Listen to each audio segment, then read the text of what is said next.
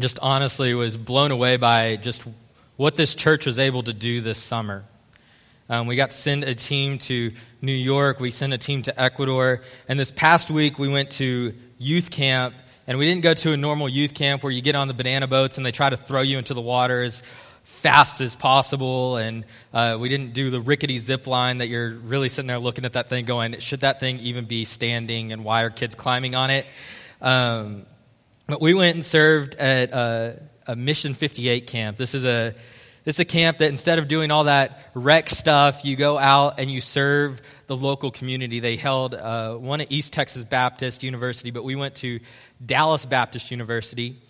We got to go and serve in the inner city of Dallas. We took 10 kids to youth camp, and we went to Cornerstone Baptist Church, and we served in their homeless kitchen. And the kids absolutely loved it. We met their volunteer coordinator. His name was Donald, and he was just about the most enthusiastic volunteer worker I've ever seen at a kitchen. He'd walk in there and he'd make every kid feel like they were doing the most important work they could possibly be doing for God. And we cried together cutting onions. We put together desserts and did all sorts of stuff, preparing for meals for their homeless kitchen during the day. And when we weren't on mission, we were at the campus of Dallas Baptist being poured into by some awesome just worship bands and a speaker by the name of Robert Nixon, who just really poured into our students about what it means to live on mission. So not only did we get to go to out of the country to Ecuador, out of the state to New York City, but we also just went down the road to the city of Dallas, and we served on mission as well. This church has been just on fire for missions this summer, and I'm just excited to see how it continues going. My favorite moment in Ecuador, I do have to share an Ecuador moment because Ken missed just one or two little things. And we got to paint a church throughout the week. And it was a 3-story church. That first picture that you saw of us in Ecuador was us standing in front of the church. And this church is under construction. They've got the entire first floor complete, that they just needed painting. The second floor is where the sanctuary is actually going to be. And then they have a third floor that is going to kind of overlook the sanctuary for overflow. And they're hoping that they have eventually 500 members of this church in Ecuador. And they are literally sitting on top of a hill, just waiting and ready for people. And we were painting all week. We primed for 2 days, and we getting ready to come in there and paint. And we had an attack plan. The night before, we're going to do this, we're going to do this, and we're going to do this, and we're going to get that sanctuary complete because they have a small room that they're going to use as their sanctuary. We walk in the next day ready to paint that room. We're walking in we're going to paint this room, we're going to get the sanctuary ready. And then we walk in there to find out that they had stayed up until 11 at night painting. It woke up at 6 a.m. so they could get to the church and finish painting the sanctuary so that when we walked in, we would see that their sanctuary was done. They stayed up. That's how much the people in Ecuador love their church. I was so excited. We were so pumped that we're going to get the rest of this painted. And we started painting nonstop the rest of the time we were there. And we completed the entire first floor. We even started painting the outside of their church. That night, they invited us back for a worship service because they wanted to worship with us in their new sanctuary. I brought my guitar because I'm always prepared on this trip with a guitar. And I went up to the third floor of the church just to look out because, it's night. It's in the mountains. It's absolutely beautiful. And just looking out, you just see seas of houses with the lights on. It's just this amazing sight. And Casey comes running up the stairs, yelling at me like normal. I'm just kidding. I'm kidding.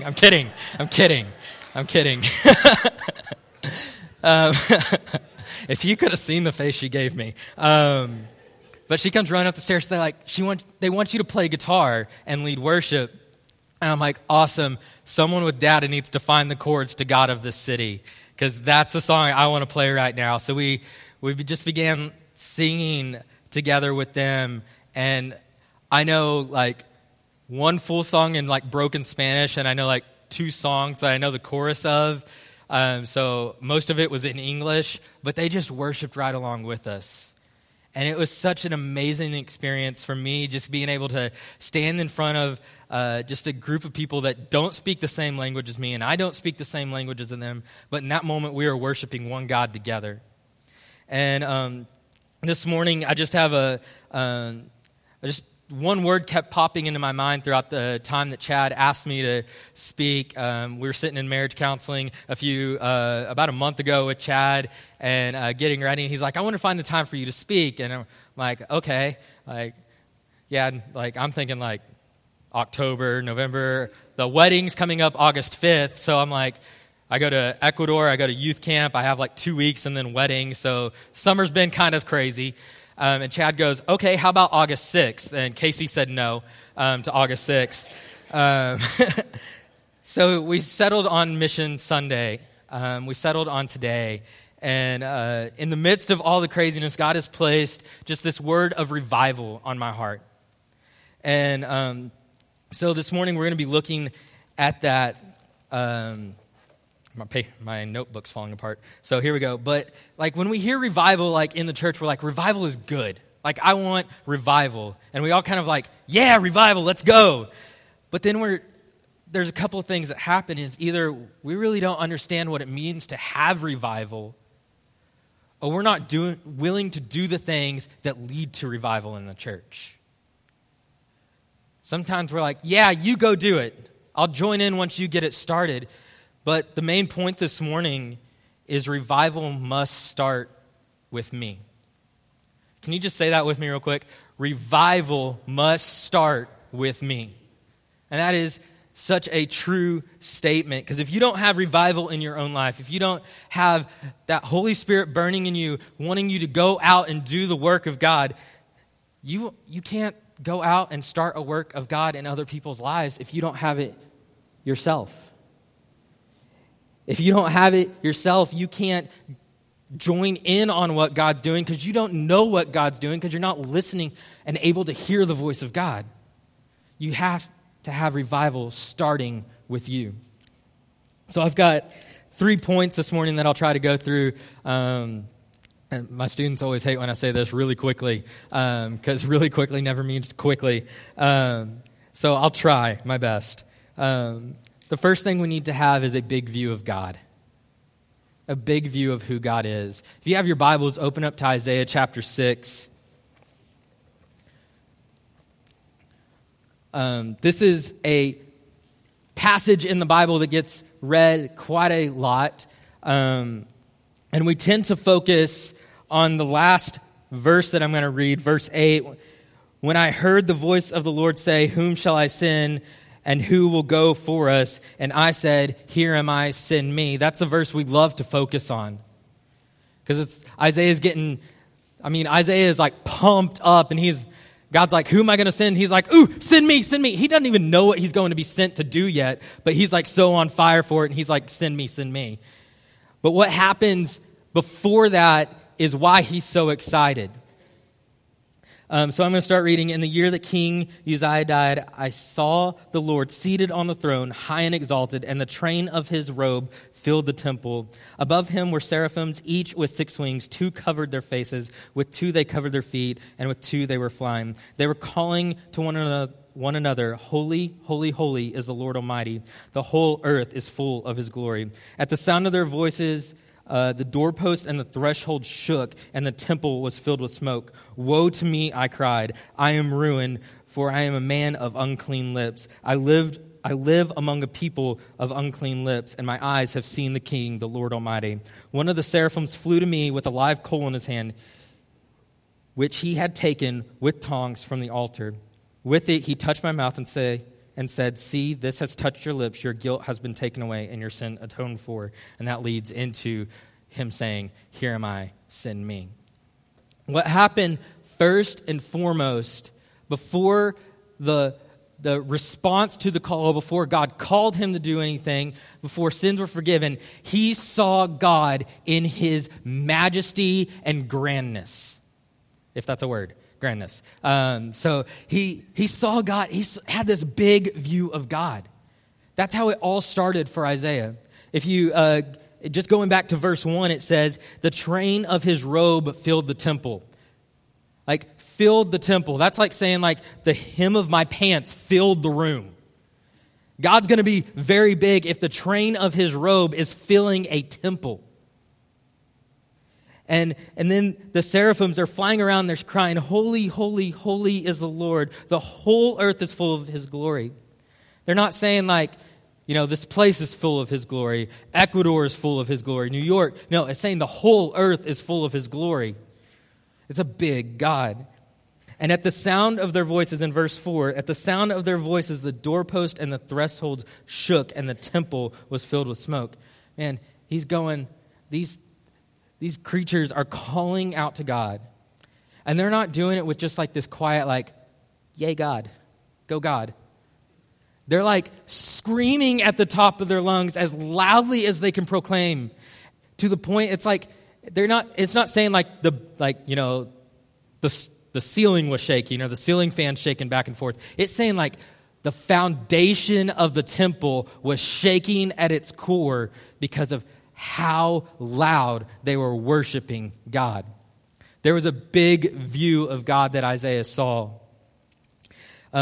My big view of God, it happened while I was at youth camp. I had accepted Christ at a young age, and I understood all that I understood the salvation story, and I believed the salvation story, and I wanted to do good and be a good kid. And then I got to youth camp. I was 17, and I just had one of those moments with God.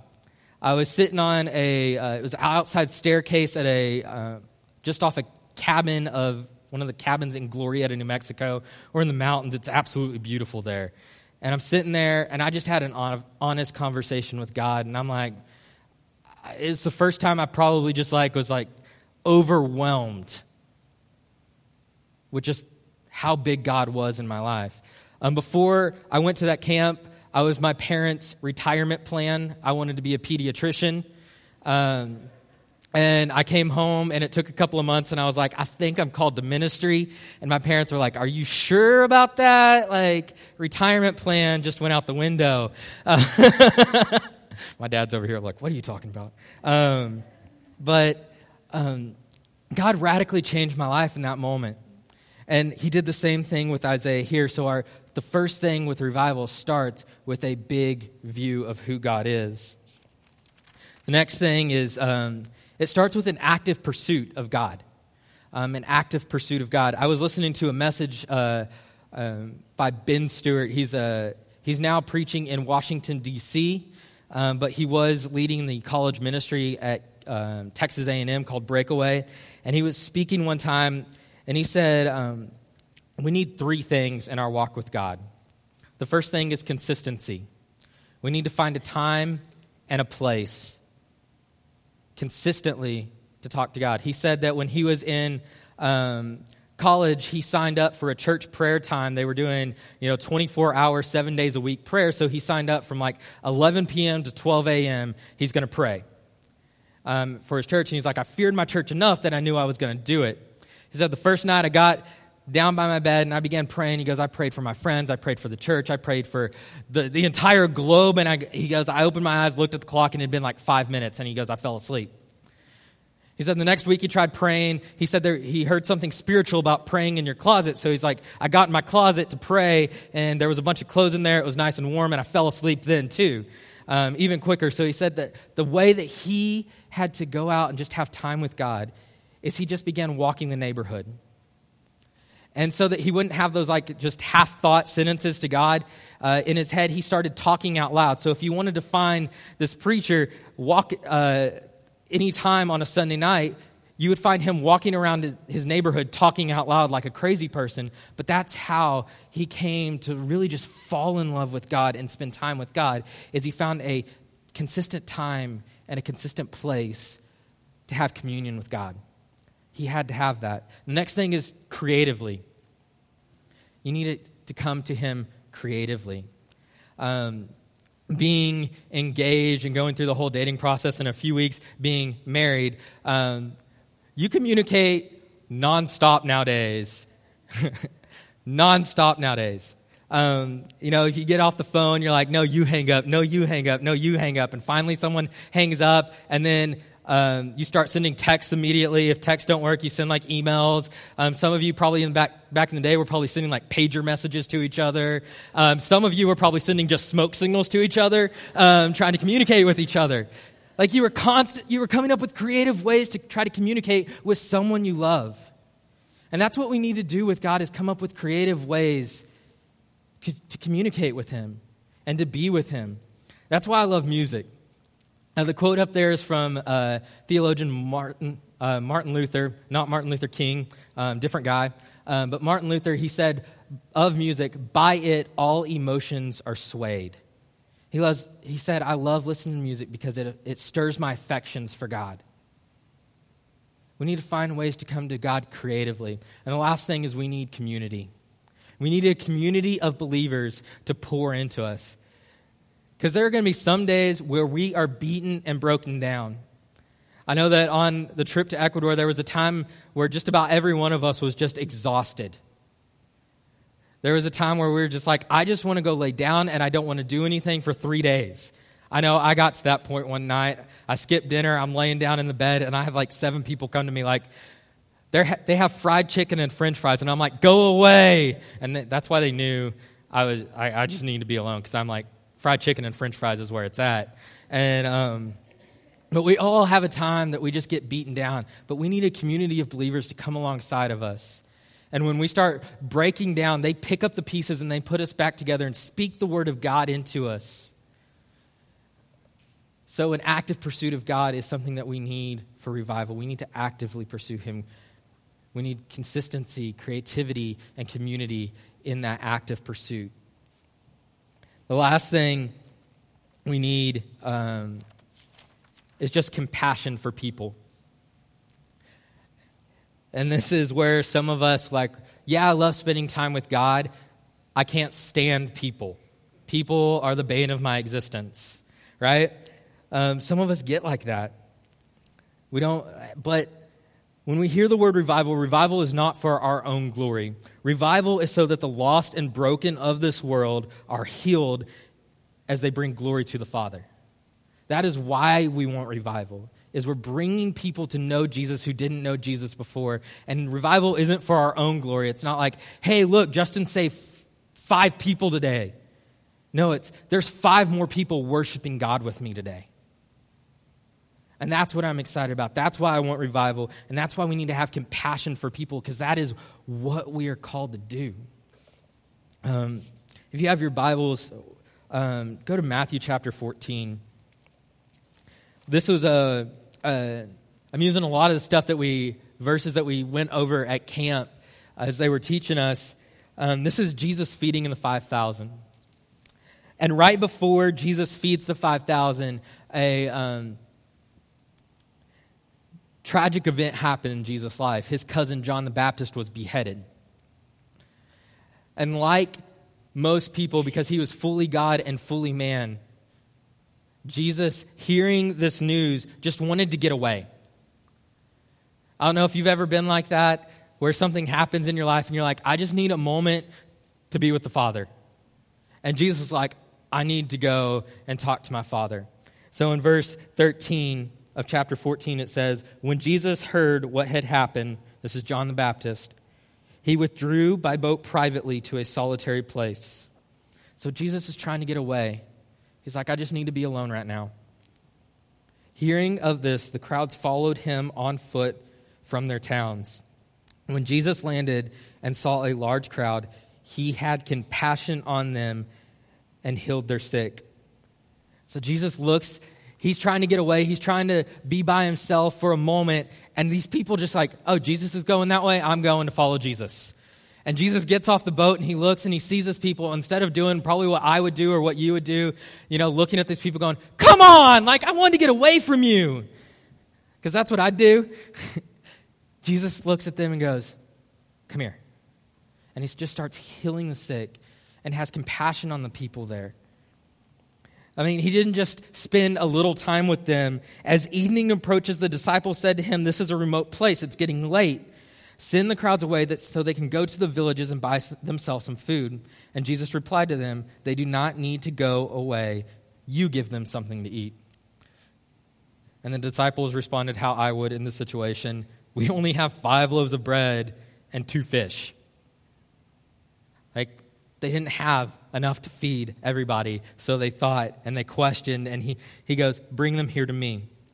As he directed the people to sit down on the grass, he'd taken the 5 loaves and the 2 fish, and looking up to heaven, he gave thanks and broke the loaves. He then gave them to the disciples, and the disciples gave them to the people, and they all ate and were satisfied. And the disciples picked up 12 baskets full of broken pieces that were left over. And the number who ate was about 5,000 men, besides the women and children. So there were 5,000 men, and there were more women and children. So there's probably like 15 to 20,000 people like listening to Jesus, and Jesus is walking around healing people, and it gets to dinner. And he doesn't sit there and just like his compassion ends there. He's like, I'm going to make sure these people are completely satisfied. And that's what we got to do on missions. That's something that we just got to completely do is we went and met physical needs of people. We went to two different churches on the mission trips in New York and Ecuador, and we painted a church for the people.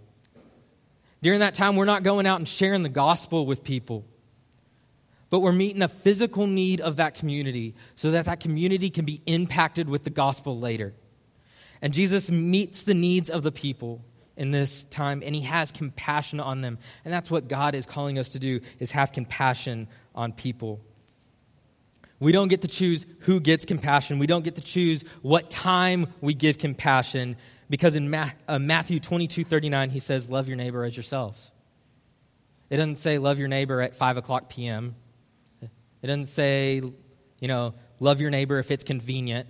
Love your neighbor if it's a good neighbor. It says, love your neighbor. Love everybody at any time. And just to close out this morning, just flip over to Nehemiah real quick. I've been really diving into the book of Nehemiah, and on Wednesday nights, the students were walking through the book of Nehemiah. But Nehemiah is an amazing story. I love walking through the book of Nehemiah.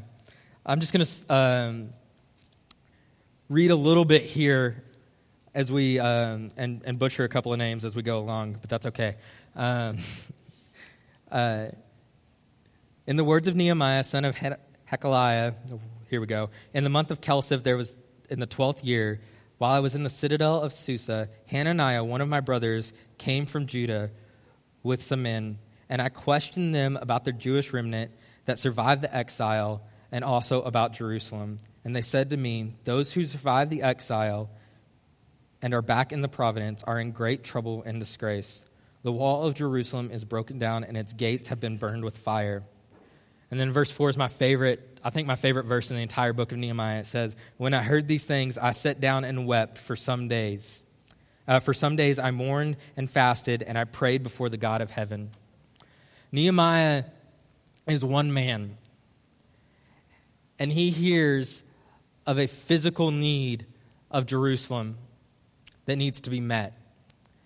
Nehemiah, in that moment of finding out that the city of Jerusalem is just in ruins, the walls are burned down, the gates are down, and when that happens, a city can't defend itself, so these people, his people, are in trouble.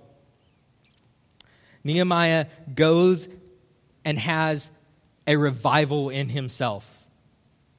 He goes and he prays. He has time with God. He has a big view of God because that's the person he turns to in that first instance. And all throughout the book of Nehemiah, Nehemiah has moments where someone comes to him with something and it says, I stopped and prayed. Because that's Nehemiah. He has a big view of God, and he knows in any situation, God's got his back. And then he has compassion on the people. And if you just read the book of Nehemiah, it is a book of salvation. Nehemiah is one man who has a revival in himself, gets sent with all the supplies he needs to go and rebuild the wall. Through opposition of rebuilding the wall, they had people trying to stop them. And Nehemiah goes and shares his story with the Israelites. He's like, look, God has got me this far with all these supplies. And the people were like, God's done this. All right, let's build this wall. They built the wall in like record time around an entire city. I think it was like 52 days they built a wall around the city of Jerusalem. After that, after meeting the physical needs of the people, because Nehemiah didn't come in there going, all right, guys, let's start reading our Bibles and let's get to work. If you know this, the walls will start building. No, he went in and took a physical need of the walls needing to be built. And once the walls were built, they built a platform. The word of God was brought out, and people began to worship and come to know who God was again in the city of Jerusalem because the walls were built. They felt safe. Nehemiah took care of that physical need. And then he went and shared the word of God with them. He paved a way for the word of God to be spread within the city. And that's Nehemiah. That's why I love that book. And that's what God is calling us to do. It didn't start with Nehemiah going into the city and building a wall. It started with Nehemiah having a moment with God. Him having a personal revival in his own life before the city of Jerusalem could experience revival. And that's what God is calling us to do. These three little things were what we studied each day at camp, that we need to be intentional, that we need to be available, and that we need to be obedient to the call of God. And that's what he's calling us to do. So this morning, we're going to go into a time of just invitation. There's a couple of ways to respond during this time. The first is maybe you need to have a moment where you're like, I've never had a big view of God. I don't even know God. But right now, I'm kind of understanding this a little more. If you need to come forward and just talk with Chad and say, I need Jesus today. I have a big view of him today that I didn't have before. Maybe you just need to come up here and do a little business with God. Maybe you need to come here to the altar and just pray. And just start a little revival in yourself. Man, I've been walking so far from God at this moment, and I just need to come back to him so that I can go out and do his work. Right now, I'm not ready to go out and do God's work, but I need a moment with God so I can. Maybe you need to make a declaration of some sort today. Maybe you've never been baptized, and you need to come and be baptized. Maybe you are searching for a church family, and you need to come today and say, I want this to be our church family. I can tell you with beyond a shadow of a doubt, this is an amazing church family. Since February when me and Casey got engaged, Casey and I, sorry, Angela, you're back there. She always corrects me. So Casey and I got engaged. We've just experienced an amazing just love of the church has just loved us. And it's just been an amazing thing for me to experience, and Casey has said the same thing. I mean, this church knows how to love people. And if that's the type of church you want to be a part of, that's this church. And I can't say that enough. But if you need to come and accept Jesus today, if you need to come and do business with God today, or if you need to come and make a declaration of some sort today, this is the time to do it. So I'm going to pray. The band's going to come up, and we'll have a time of invitation. So let's pray. Dear Heavenly Father, we just thank you for this morning that we can come and see the work that you are doing all over the globe through our church. That we are able to send a team to New York and Ecuador and just go to even the city of Dallas to just share your name and do work for you, God. I pray that each and every one of us just come to know you in a deeper understanding this morning, that our view of you gets bigger, that our pursuit of you gets stronger, and that our compassion for your people just grows so that we can do your work and your will today. In your name I pray. Amen.